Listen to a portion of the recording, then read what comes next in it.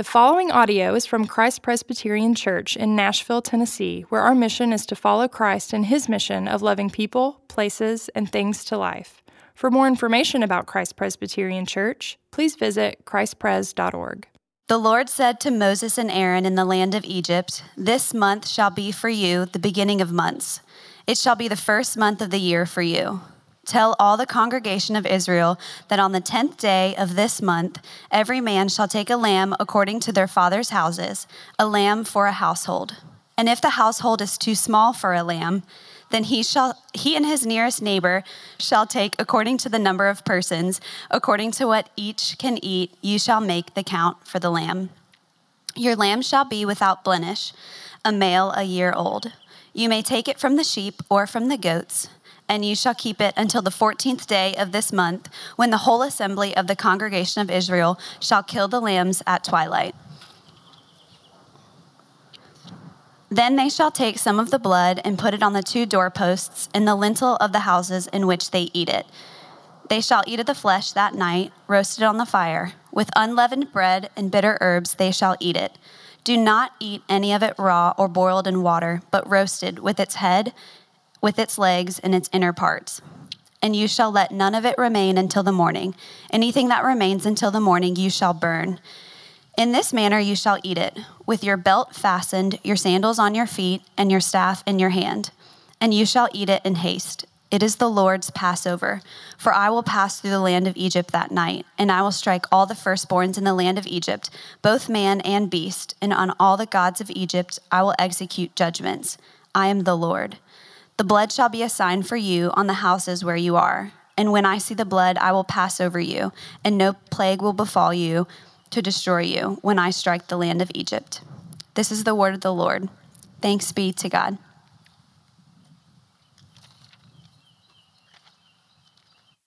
Thanks. Well, happy Memorial Day weekend to all of you. And I do want to recognize, if we have any active or former members of the military or armed services, do we have anybody? If you would stand, if you're here and have been a part of that. Thank you very much. Thank you for being here. And thank you for your service.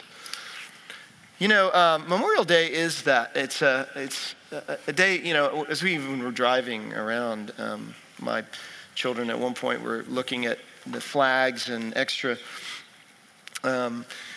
red, white, and blue ribbons around, and they were wondering what it was. Memorial Day, exactly what it means. It's to remember, right? It's to remember what those who have served have done. And in fact, it's a very old celebration. It actually even goes back to, some say, the Civil War itself, when there was more bloodshed on American soil than any other. And those who had died in that conflict, and then, several wars since. But it was considered at one point to be called Decoration Day, because you would go and actually decorate the memorial or gravesite of those who were your loved ones, or maybe even those that you were just honoring who had served in military to care for us. And so it was a memorial, it was a remember. And some even say the first commemorators were possibly organized even by a former enslaved group in Charleston, South Carolina, many, many years ago. Memorial Day, though, is that, right? It's a day to remember. It's a day for us to remember those who have died and what has happened behind us and what goes before us, the freedom that we live in. There have been a number of articles even about this kind of thing, even days of remembrance, remembering 9/11, even those kind of events where there's great tragedy and yet great heroism. People who have run into buildings to save, people who have done all sorts of things, and to commemorate and for us to remember. That's really important for us to remember these things, even be they very difficult. May they hold a lot of tragedy, they hold great freedom and joy. And as we're looking at the life of Moses in the book of Exodus, it is considered the greatest act of redemption in the Old Testament. It is considered in this book, Exodus, the second book of the Bible, the marquee picture of redemption, of God bringing his people out of slavery and into freedom, into buying them back, so to speak, out of the hand of Pharaoh. And they've been serving for 4 centuries and enslaved in this land, and God brings them out. And if there's one thing that post those 400 years, post them being brought out of slavery, that God says even before they're brought out, that they're to remember what God has done.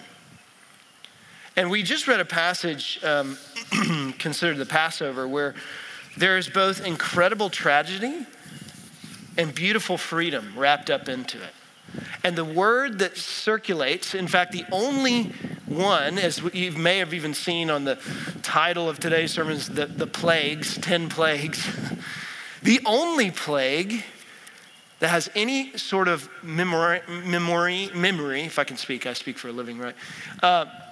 Or anything like that, is this 10th plague, that they're to not just after this occurs, but long after, to remember it, to actually have a meal to remind them of what God has actually done in their lives.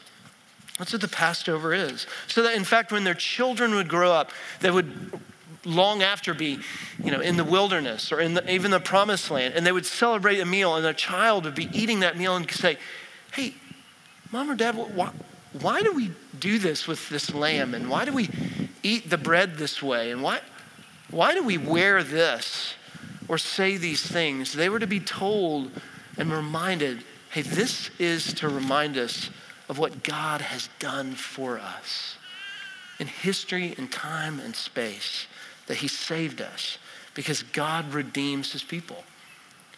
And with tragedy and with beautiful freedom. And we're going to look at this passage in a couple ways. We're trying to sum up a number of chapters, but we're going to really hone in on these verses from chapter 12 of Exodus. And we're going to look at first the judgment of the firstborn, which is the final plague. And then second, we're going to look at the mercy of the Passover. How is it a remembrance? How do these two things, the judgment of the firstborn and the mercy of the Passover, fit for them as people, and particularly for us as Christians? What does that mean? As this begins, it said, the Lord said to Moses and Aaron in the land of Egypt, "This month shall be for you the beginning of months. It shall be the first month of the year for you. Tell all the congregation of Israel that on the 10th day of this month, every man shall take a lamb according to their father's houses and a lamb for his household." Moving from chapter 11, it starts in chapter 7, actually, these plagues unpack themselves. These plagues of judgment, right? And this is the 10th. This would be the final one. What in the world? Why these plagues? What were they for? I mean, if you know somewhat about the Exodus, or maybe the plagues in the Bible, maybe you might be unfamiliar with the Bible, you might be familiar with the plagues. Is it God's just kind of, how do I just break Pharaoh's spirit? I mean, how do I annoy him enough, or get in his ear enough, or really get him to finally just commit? God said, "Go tell Pharaoh to let my people go." He didn't. "I'm going to send all these plagues on you." And why 10 plagues? Is it just to show that God is just that a little stronger than Pharaoh, or is there more to it? I remember driving back from vacation some number of years ago, up 65, and hearing on the highway as I'm driving this loud kind of strange noise. Didn't sound like a part of the car, didn't sound like anything around me. It was just and it just was so loud, windows up and all. We get home and I pull in the driveway, and all of a sudden I open the door and I smell this awful smell, and under my feet is this horrible crunching sound. Oh, it was, yes, what you've been reading about, the 13-year cicada cycle that happens in Nashville, Tennessee. If you haven't experienced this, you may have read some articles on it now. It's supposed to happen pretty soon. So what I noticed the next morning, it was dark when we pulled in, was that around the trees were these holes and just layers. I'm talking inches deep of just dead bugs around every tree. The sound that I heard driving up was them in the trees talking. Have you ever heard the cicadas, those little in the trees? You can hear them during the summer. It was so loud and awful and so annoying that we had family visiting us, and we wanted to go walk at Radnor, and we couldn't even take them because they kept, and even when we went, they kept like hitting us in the face. I mean, it was just the most annoying thing. And I think often we can think of the plagues kind of like that. You think of the plague of frogs, the plague of gnats, the plague of, all these things. It's like, how many annoying things can I just send on Egypt and just show? That's what we can kind of think. What in the world is God actually doing with these plagues? In chapter 7, it says, I will multiply my signs and bring them out, God says, by acts of judgment. So are the plagues God getting to Pharaoh, or are they something more? See, if you look at these plagues, there's actually a pattern that's happening here. There's a pattern that judgment on Egypt is not just judgment of what can I send and God just kind of throwing anything he can of creation at them. He's actually judging their gods. You saw it a little bit in this passage in verse 12 when it talks about, it says both man and beast and on all the gods of Egypt. See, what was happening was, for instance, the Nile, first plague. When the Nile was struck and turned to blood, it wasn't just so they would go, oh, this is disgusting. And it sounds gross, doesn't it? But what he was doing, the Nile was considered one of the deified gods of fertility. So what God of heaven above was doing was saying, the God you worship of the Nile, where you draw all your water from, where you see is the source of life of everything, I'm the one in control of that. The plague of frogs, let's talk about that one. This was actually a god called Heket. It was a spouse creator god. It was another god that was seen as, this is the God we worship to produce in families. Okay, well, if that's the case, I'm going to send you enough of those frogs that you think you worship to show you who's in control of sending these things all over the place you worship and also remove them. Well, over and over, this continued to happen. And the Lord is judging not just Egypt, but who they worship. He's getting to the heart of what they think really holds them, secures them. And up to this point, even in chapter 8, so 7, 8, 9, 10, all these plagues come. Even in chapter 8, Pharaoh has these magicians that are kind of showing that they can produce some of these things, but only up to the fourth plague. And then after that, they kind of tap out. They look at Pharaoh and they say, well, we can't do this. There's something else behind this. They start to admit to God's power. And then so much so that the argument didn't just end there, it finishes with Pharaoh himself.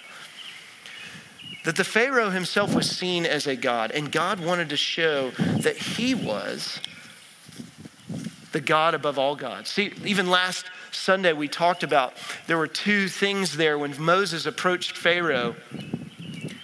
And he said, thus says the Lord God, let my people go. And you know what the Hebrew says? Thus says Pharaoh, I will not. Whose voice matters? Whose voice has authority?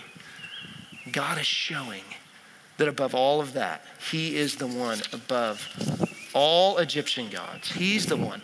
And here's the thing. Pharaoh himself was in charge of what was called the Ma'at. It was considered the harmony. That the Pharaoh was the one who was to keep the harmony, peace of what was creation in the land. And what God was doing systematically through the plagues over and over was to say, I'm going to do a decreation. I'm going to show you who's the one who actually did bring chaos to order in the very beginning in Genesis. Who's the one that has that authority? And he showed that Pharaoh had none of it. that to the degree that they worship the order and balance and perfection of what was called the ma'at, the harmony of all creation. If we could just get back to this, because notice every time the plague goes away, Pharaoh's like, his heart's hardened. He's like, no, this is fine. Things are good. We're going to keep the peace. But it's not until this 10th one that his spirit breaks and the Lord proves who he really is. See, it's easy for us to look at those plagues and say, what is God doing?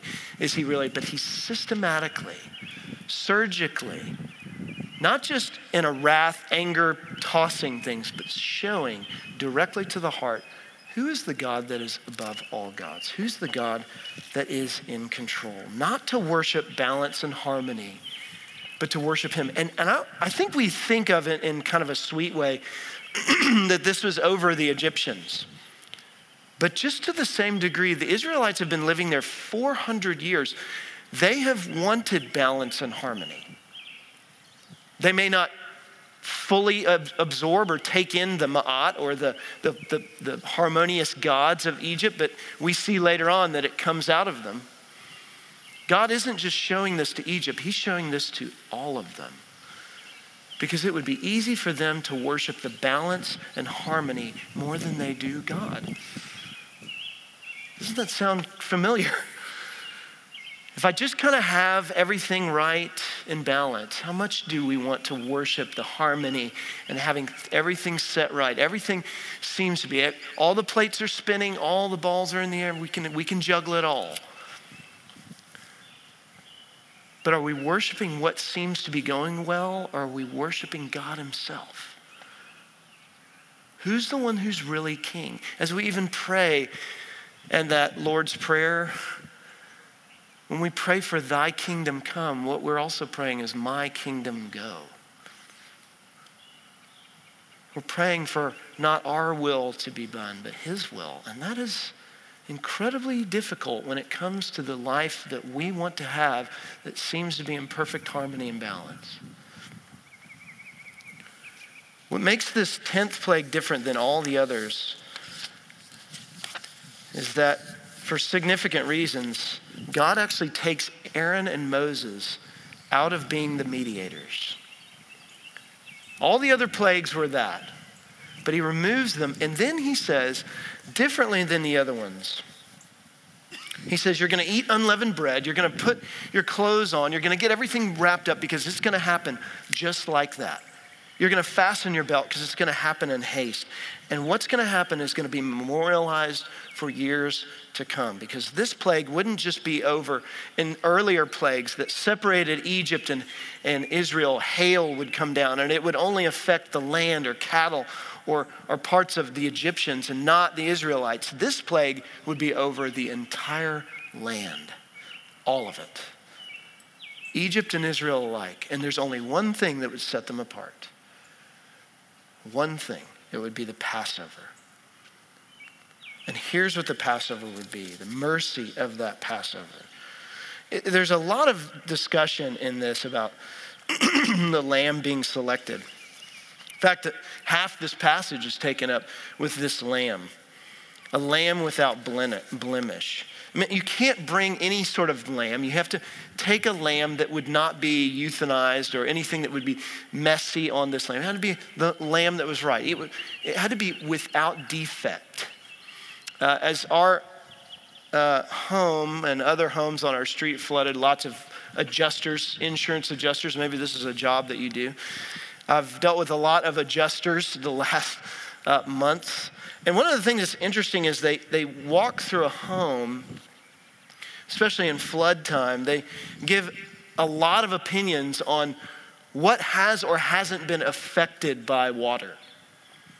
What has or hasn't been touched by it, what's been absorbed in it, what kind of water it is.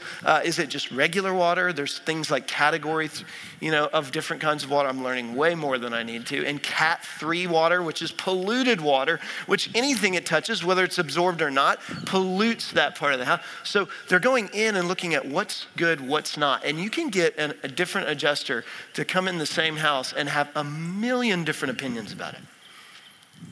to look at flooring or subfloor or base plates or furniture or whatever it is, and you can see lines, but they may have differing opinions. And one of the things I thought was interesting that one of the adjusters said is, as they come into the house, they were coming maybe even months later. They could say, we could go to a house no matter what time it is, but the house doesn't lie. So to the degree that you could say, well, it touched this or touched that, they say, well, yeah, but the house doesn't lie. The house is going to show you what the water has actually done and where it's been and how it's affected it. And it's interesting as you read this about this emphasis on this lamb without defect, this lamb who's about to be a blemish. Why a lamb without blemish? Because to the degree that they needed a lamb without blemish, they had blemish that they may or may not have known that they needed covered. To bring a lamb without blemish was to be a substitute. This lamb was to be the one who substituted for them. Verse 5, your lamb shall be without blemish, a male year old. You shall take it from the sheep or from the goats, and you shall keep it until the 14th day of the month, when the whole assembly of the congregation of Israel shall kill their lambs at twilight. And then they shall take some of the blood and put it on the doorposts, the 2 doorposts of the lintels of the house in which they eat. And they shall eat the flesh that night, roasted on the fire, with unleavened bread and bitter herbs they shall eat it. That this lamb was to be a substitute for them. So that the firstborn, that essentially there was going to be death across the entire land of Egypt. Israel in every household. But it was either going to be the firstborn or the lamb. One of the two. And to bring that lamb, imagine this. Imagine you're a family and you're thinking and you're a family of Israelites and you've been told what you need to do is take this lamb and to walk through this process in order for you to have a substitute for your firstborn. Be it you, be it your child, be it someone else in your family. You would think about all the blemishes that need to not be on that lamb, wouldn't you? You would take inventory as much as possible to say, gosh, am I? Or would you possibly look? Maybe you would look next door. Maybe they did this. Maybe they thought of the house next door to them and they thought, man, that house, they need maybe 2 lambs. I mean, they need a lot of lambs. Or maybe you look at yourself or look at someone else. Maybe they were looking in the land of Israel thinking of someone else and thinking, man, they're such a sweet family. How would they need a lamb for this? They probably have few blemishes that they need covering. But see, it doesn't matter. It's about the whole. There's a passage in Malachi, probably a book you'll all read regularly. Malachi. It's the last book right before the New Testament. Talks about polluted offerings and why. Why a lamb without blemish? Listen to what it says, verse 6. Chapter 1 of Malachi. It says, but you may say, how have we despised your name? They're talking about God. It's a conversation with him. And God says, by offering polluted food upon my altar. But you say, how have we polluted you? By saying that the Lord's table may be despised. When you offer blind animals in sacrifice, is that not evil? And when you offer those that are lame or sick, is that not evil? Present that to your governor. Will he accept you or show you favor? Says the Lord of hosts. And now entreat the favor of God, that he may be gracious to us with such a gift of your hand. Will he show favor to any of you? He uses a lesser argument even, the Lord does. He says, would you bring this kind of a gift to someone who's of great stature in your community? How much more of God? Because God, here's the point, God is without defect. God is without blemish. And it does not matter whether you recognize all of your blemishes or not. Because that's really the point, right? Most of it may be easy, and a lot of us may go, God, I have a lot of blemishes. We live in a culture and an age where we can use any filter to remove as best the blemishes that we want to in any sort of way. But we also want to do that in reality. a lamb that would cover their blemishes, all the ones that they are aware of, all the ways that they thought, man, I have worshiped the gods of Egypt just as much. I have worshiped and I wanted the harmony that Egypt has because I've been under slavery. God, thank you for giving me this lamb. I have a lot of blemishes. But you know what else the blemishes of this lamb cover? Having a lamb without blemish doesn't just cover the ones that they know about, it's the ones in which they don't recognize how good they think they are. See, offering this is to the degree you offer a lamb without blemishes, to the degree you think how holy God is and how much of his mercy that you need. See, it didn't matter whether they were in their house and they thought, man, we're a family that does family devotions regularly. Maybe if we just have some of the lamb and that's fine. Or maybe we can just, we're next door to some people that have a lamb. Maybe we can just kind of be next to them and be okay. They couldn't depend on their own goodness. This is the distinctive marker. This is the deliberate separation that the separation had to come through the lamb, not through the firstborn. It was either the firstborn's death or the lamb's death. Whose was it going to be? And the lamb had to be without blemish. It's even those moments when you have an inkling, a temptation to look at something on your computer and you would love to look at that. You would love to look at that and you withhold. And you don't. You need a lamb without blemish. It's the moments where you are in your work and you have the opportunity to kind of work your way up, maybe cut a corner here and there and no one would ever notice, maybe get to another level of sorts, be it of position, of power, or even monetary, and you don't do it. You kind of hold back and you take the high ground. Even those moments, you need a lamb without blemish. There was no household in Israel that was under the Egyptian slavery that could say, you know what, we've been enslaved. We deserve to be just looked over. Pass over us, God. They had to have a lamb without blemish. No rights, no goodness. What does this lamb tell them? They don't just need an animal without defect. They needed a man without defect. They needed a man without defect. 1 Peter chapter 1 later in the New Testament would say this: knowing that you were ransomed from the futile ways inherited from your forefathers, not with perishable things such as silver or gold, but with the precious blood of Christ, like that of a lamb without blemish or spot. We need Jesus, not just in the ways that we think we need him, and that we do. There are so many ways in my own head that I list that I think I need him here and there. It's also in the ways that we go about our day and we think we're okay. We need a lamb without blemish.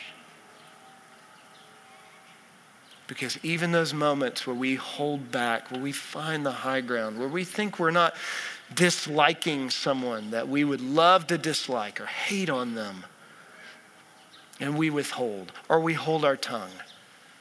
Maybe we haven't gotten all angry or hot-tempered this week with our kids or our spouse or ourselves. We need a lamb without blemish. We need to be covered. We need a man without defect, the only one who has done this. And did you notice that the whole lamb is consumed here? I think that's interesting, that it's not just a lamb without blemish, that they have to not only eat it in a specific way, roasted, all its parts, but let none of it, verse 10, none of it shall remain until the morning. Anything that remains you shall burn. It is to be completely consumed, every part. Why? Because in order for us to know the mercy of the Passover, the whole of us has to be taken into the whole of this lamb. All of that lamb was consumed by God's wrath and judgment in order for us to have all of the mercy and grace that we are to have. There's not a part left over. Even the parts left over are to be burned, so that we know we're taken up. All of us and all of it. And then the blood would be distinct. What makes them distinct? What separates them from anybody else? They could go through the whole process of eating the lamb. They could go through the whole process of being a part, saying, this is great. I love this feast. I'm going to celebrate it. I look forward to it. But unless they did what? Put the blood on the doorposts, it didn't apply. It actually didn't apply. You could go through the entire process. Bread, clothing, lamb, burning the rest of it. But unless you applied with a bowl, they would literally fill with the blood from the lamb and take hyssop and wipe it up and down on the doorposts and on the lintel above. There was not an application of that. How did God actually see them? Why is it called the Passover? Because he didn't pass over just because they ate the lamb. He passed over because when he saw the blood on the doorposts, the way that he saw them, what made them distinct, different than any other plague, was the way that God saw them was through the blood alone. It was only through the blood. What do we think makes us distinct? What do we think makes us separated? Is it going through the motions of things? Is it feeling like, man, we've made it through this week and I've been able to spend some time in the Bible? And those are beautiful things. I'm here. Maybe you've attended regularly at church, but is it what separates us? What actually sets us apart? What actually makes us distinct when we say we're Christians is not the stances we take, not the things we say, not the list of duties that we've completed throughout the week. It's only through the blood of Jesus. Only. Centuries ago, an author who wrote this incredible book on our faiths. It's called God's Way of Peace, a book for the anxious. Talk about those who are anxious. His name's Horatio Bonner. Isn't that a great name? Horatio. Sounds like a guy from centuries ago. He said this: you seem to think that it is your own act of faith that is to save you, forgetting everything about yourself, your faith, your frames, your repentance, your prayers, and look at him. It is in him and not at your poor act of faith that salvation lies. It is in him and in his boundless love that you're to find a resting place. Out of him, not out of your exercise of soul concerning him, that peace is to come. Looking at your own faith will only minister to your self-righteousness. Centuries ago written, and yet so beautifully applicable to us. How much do we want to find any distinction for who we are outside of that blood that is put on us? What sets us apart? Look, when we come to this meal, we are actually doing an act of remembrance, a commemoration in a sense. This is a table of remembering. But here's the difference. It's not just a dormant table. It's actually an active table. This is an active table that proclaims what we're actually seen through. For all the ways that we want to be seen, all the ways that we think we are distinct or wish we were distinct, you bring them to this table, and when you actually taste the body and blood of the one who John the Baptist, and if you can imagine him when Jesus approached and he just cried out, "Behold, the Lamb of God," that we see ourselves in any other way other than through Jesus, we miss it. This is an active table because by faith, just as the faith that those Israelites had to trust that God's eyes would see them through the blood of that lamb, they had to trust by faith. Can you imagine sitting in those homes, hearing the cry? It would have been an agonizing, tragic evening. Horrible in a sense. And yet by faith, trusting that their distinction, their love, the only thing that separates them from their Egyptian neighbors is the blood of Jesus, the blood of the Lamb. That's what we believe at this table, that God does something that all of us need to hide in. He strikes down his firstborn so that we might not be.